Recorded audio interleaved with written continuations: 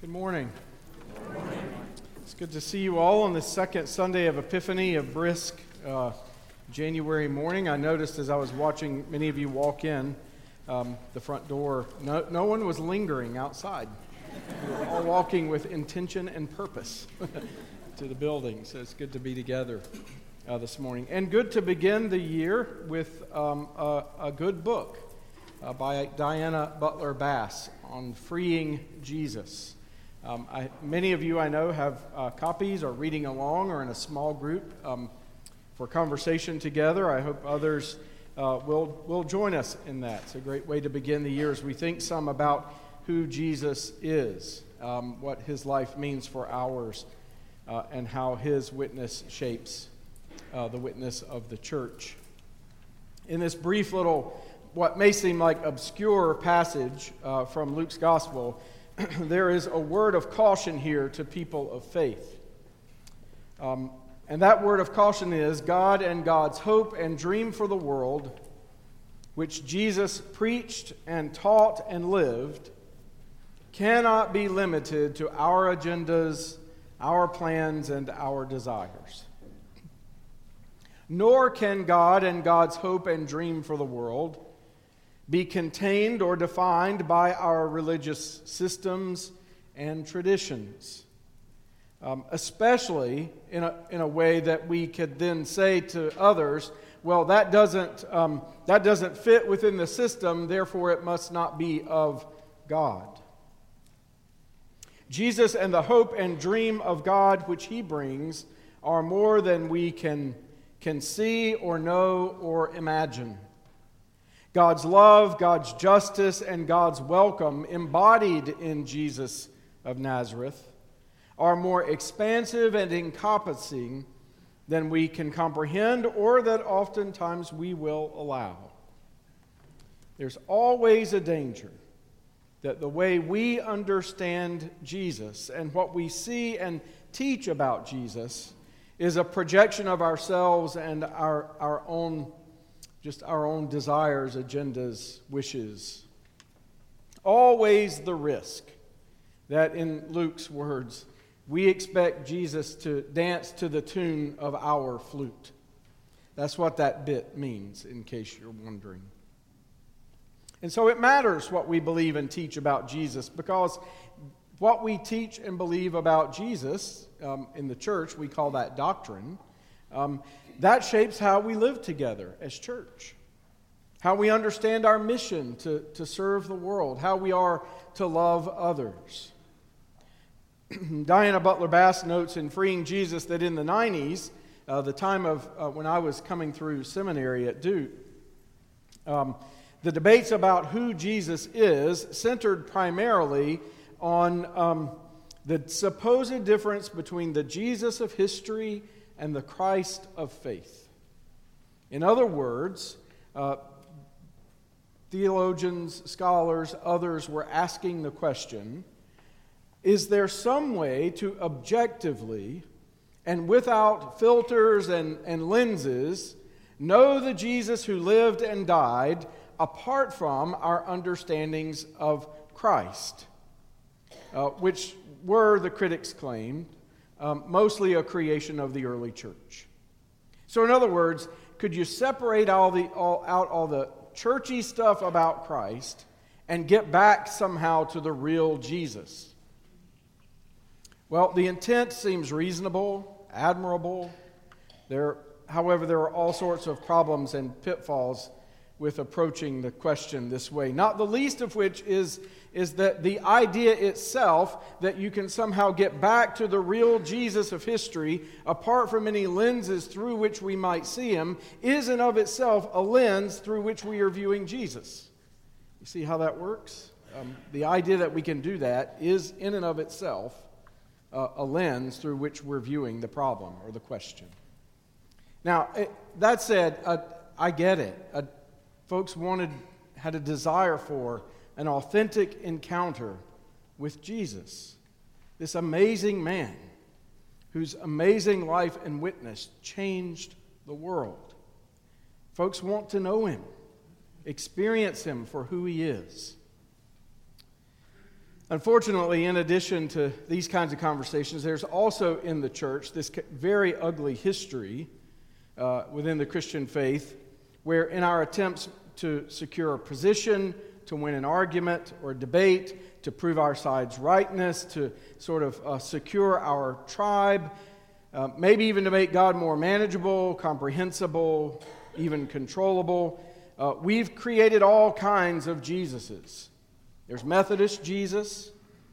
There's Baptist Jesus. Some of you grew up knowing him. There's Catholic Jesus. Others of you grew up knowing him. I observed that last week when we did Baptism of the Lord and the number of you who crossed yourself when you came to the baptismal font. I was like, that's not a Baptist. That's a good thing. I'm okay with that. Don't worry. Keep doing it. It's a good reminder, a way to remember physically who you are and to whom you belong. But Methodist Jesus, Baptist Jesus, Catholic Jesus, liturgical Jesus, evangelical Jesus, and in our own denomination we currently see the fight between the traditional Jesus and the progressive Jesus, as we all in some ways continue to make Jesus in our image. Friends, this is one of the reasons folks leave church or don't come back to church.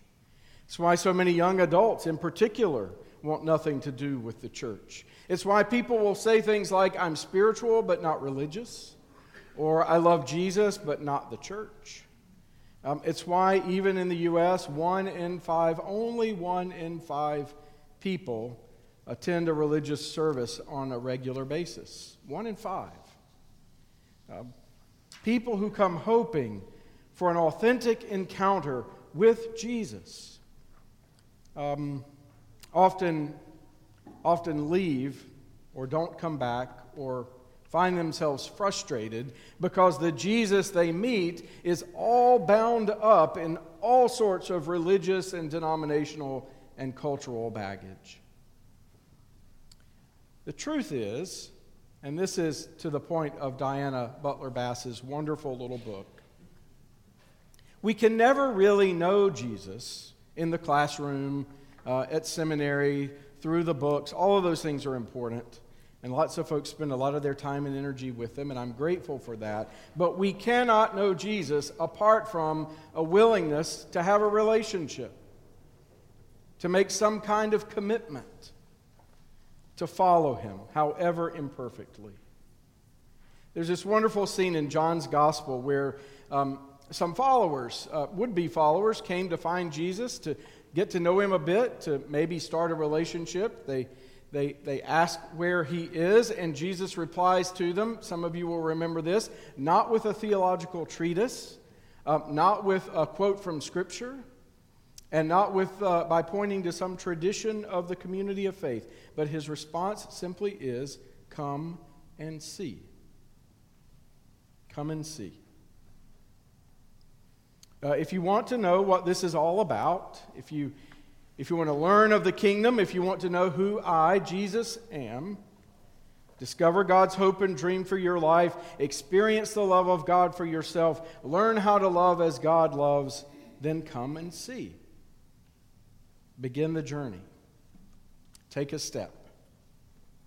Come, Jesus says, spend some time with me. Walk with me. Listen to me. Get to know me. Abide with me, and I'll show you the way, the truth, and the life. This is in part because Jesus is not a mere image to be enshrined in stained glass, nor is he simply an idea to be debated in theology or seminary classrooms. There's a time and place for all those things, but Jesus is a person alive and among us who wants to be known like any other person. Who loves us, wants to be in relationship. And like all relationships, it takes time and effort and energy and attention, demands something of us. It requires a little vulnerability, that we take the risk, that we're open to the relationship changing us. We see this with the Apostle Paul, who, remember his Damascus Road experience of the risen Christ? Paul asks, who are you, Lord? Not what or how or why, but who? the relational question. Paul wants to get to know this person who's confronted him, whom he's encountered on his way. To know who is an invitation into a relationship that, if we allow it, will make us different. It's the question you ask when you meet someone. You want to know who. Who are you as a person? The problem that Diana Butler Bass identifies in freeing Jesus is our tendency to want to skip past the work of relationship and reduce Jesus to something more manageable and controllable that we can wrap our heads around a bit.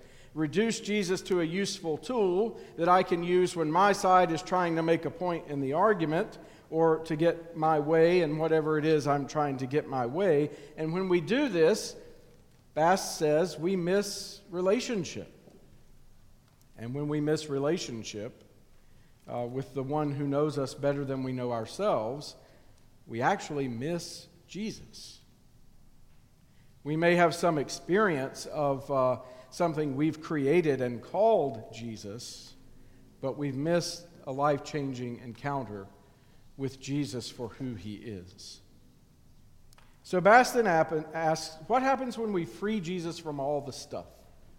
When we pull away the stained glass and the trappings of religious faith, the traditions, the institutional stuff, the systems, all that we've created and layered over Jesus, what happens when all of that is gone and we experience Jesus fully and freely for who he is?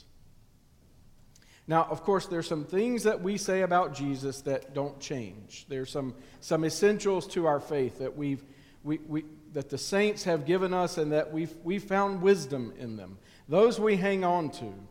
But we do change, as Bass points out. So the Jesus maybe you knew in Sunday school as a child is probably different from the one you encounter and experience today for those of you who are now adults and a little older and more wise. Jesus doesn't, but we change. And so our experience of him changes over time as he comes to us again and again and again to give us what we need so that we can be in relationship. So hear me, it's not about setting Jesus free. Jesus is free, y'all. We don't have to worry about that. Jesus is free to be who he will be.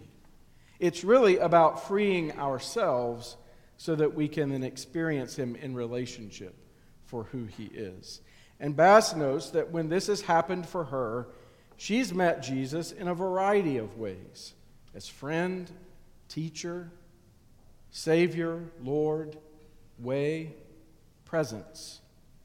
And maybe you've experienced Jesus in others, but over the next few weeks we're going to focus on those. And today, in this little obscure passage from Luke, we meet Jesus as friend. Friend. Now, she quickly acknowledges that the idea of God as our friend is often mocked or dismissed as childish by those who think we should have a more sophisticated, mature view of Jesus. Maybe that was great for, when we were a child in Sunday school class and we needed that image, but now when we're all grown up, we need something more. And Bass says, absolutely not. Scripture does not shy away from the language of friend or friendship as a way of describing and understanding our relationship with God. It's right there in the text this morning. Even more, Abraham and Moses were referred to in the Old Testament as friends of God. In the beginning, remember, God walks in the garden with humanity, with Adam and Eve, in mutual delight, like friends would walk along the beach or go on a hike together, enjoying one another's company. That's the image there that you should cling to of the garden and God present with the first of humanity. It's Scripture's way of saying, this is how God wants to be in relationship with you, closer than your closest friend. And of course, Jesus, as the embodiment of God's love, Jesus as God in the flesh, first thing he does, gathers around himself a community of friends doesn't go it alone. He's not a lone ranger. He has friends, companions. They laugh together. They cry together. They share meals together. They do what friends do. Again, Scripture's way of saying this is the relationship that God wants to have with you, with us. As Bass notes, Jesus brought his followers to the very heart of God. And then Jesus revealed that God's heart longed for friendship. And as children of Israel, the first disciples, they had heard all of this before. It wasn't new to them. They knew that Abraham and Moses and Miriam were friends of God. They knew that the prophets and the saints of their faith were considered friends of God. They knew that Esther and Ruth and Naomi and David and Jonathan were all thought of as having friendship with God, a close and intimate union with God. They knew that they were more than servants. God was their friend, and they were friends of God. Servanthood, while a good thing, an admirable thing, is, Scripture says, the lesser thing. God is always hoping that we'll move from a posture of serving God out of obedience to serving God out of love, out of friendship. Friendship, or the knowing, loving, and free, joyful giving to another person, is the passionate desire of God. And now here is Jesus, God in the flesh, saying to his followers, I've called you friends. And I've said this not just to the special, religious, faithful, saintly people, those you remember of old, like Abraham and Moses and Miriam, but I'm saying it to you, to fishermen, to tax collectors, to sinners, even to the women, as scandalous as that was. I've called you friends. In Jesus, God reaches toward us, not as a fearsome master or judge, but as a friend hoping that we'll reach back. It's an amazing gift. Now, of course, you know the thing about friendship is that it's risky. With true friendship, you can't control where the relationship might go. We don't get to define Jesus. Jesus is free already. Our relationship with him defines us, and that relationship is an adventure that we travel together and that will change us. The disciples and the women who were with Jesus as his first friends, they knew that. It had turned their lives upside down. It had also freed them from fear.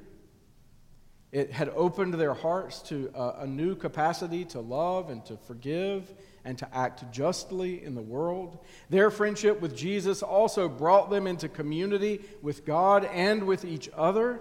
Strangers and even enemies became a community of friends. And in so doing, it made them different than they would have been if left on their own.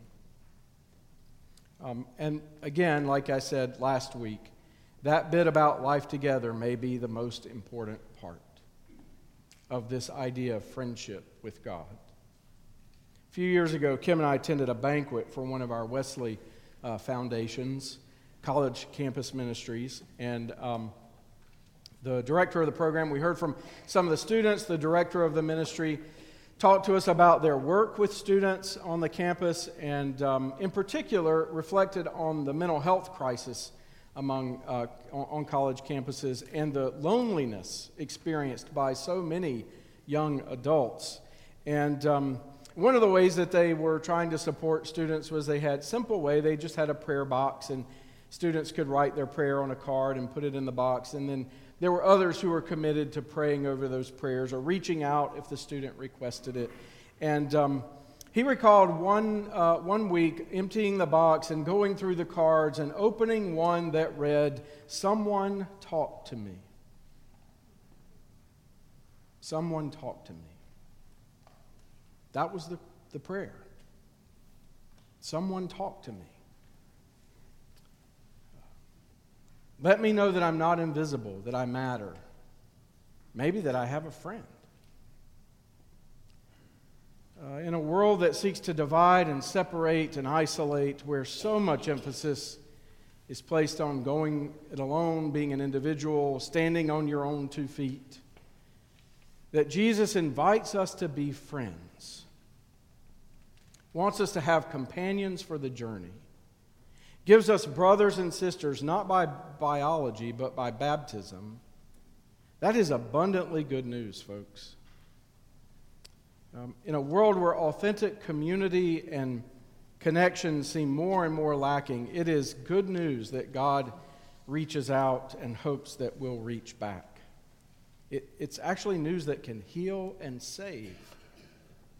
God doesn't want any of us to be alone. We're made for friendship with God and one another. And when we're faithful to Jesus, our friend, the church becomes a place, as Jesus' body of friends, where everyone is welcome, where no one puts in the box a prayer card that says, "Talk to me." Everyone knows they have a friend. When we pull back all the religious stuff that we've layered over our faith, we realize that it's all a gift. We're not creating this thing called church or the Christian faith. It's a gift. It's a gift from the one who created us and who said, "It is not good that they are alone, so I'm going to give them companions and friends." We were created for life with God and life with each other, to laugh and to celebrate and weep and mourn, to worship and serve together, to support each other, to love one another, to hold each other accountable at times, to speak the truth in love, even if the truth is hard to hear, to be in community, in friendship with one another, to be a witness to the world that there is a better way of being human, and that there is a place for you. There is a place for you, and it's here. For anyone, everywhere, everyone, a seat at the table because of Jesus, who is, yes, Lord and King, and all of the other things we say about him, but who most assuredly is, thanks be to God, our friend. Amen.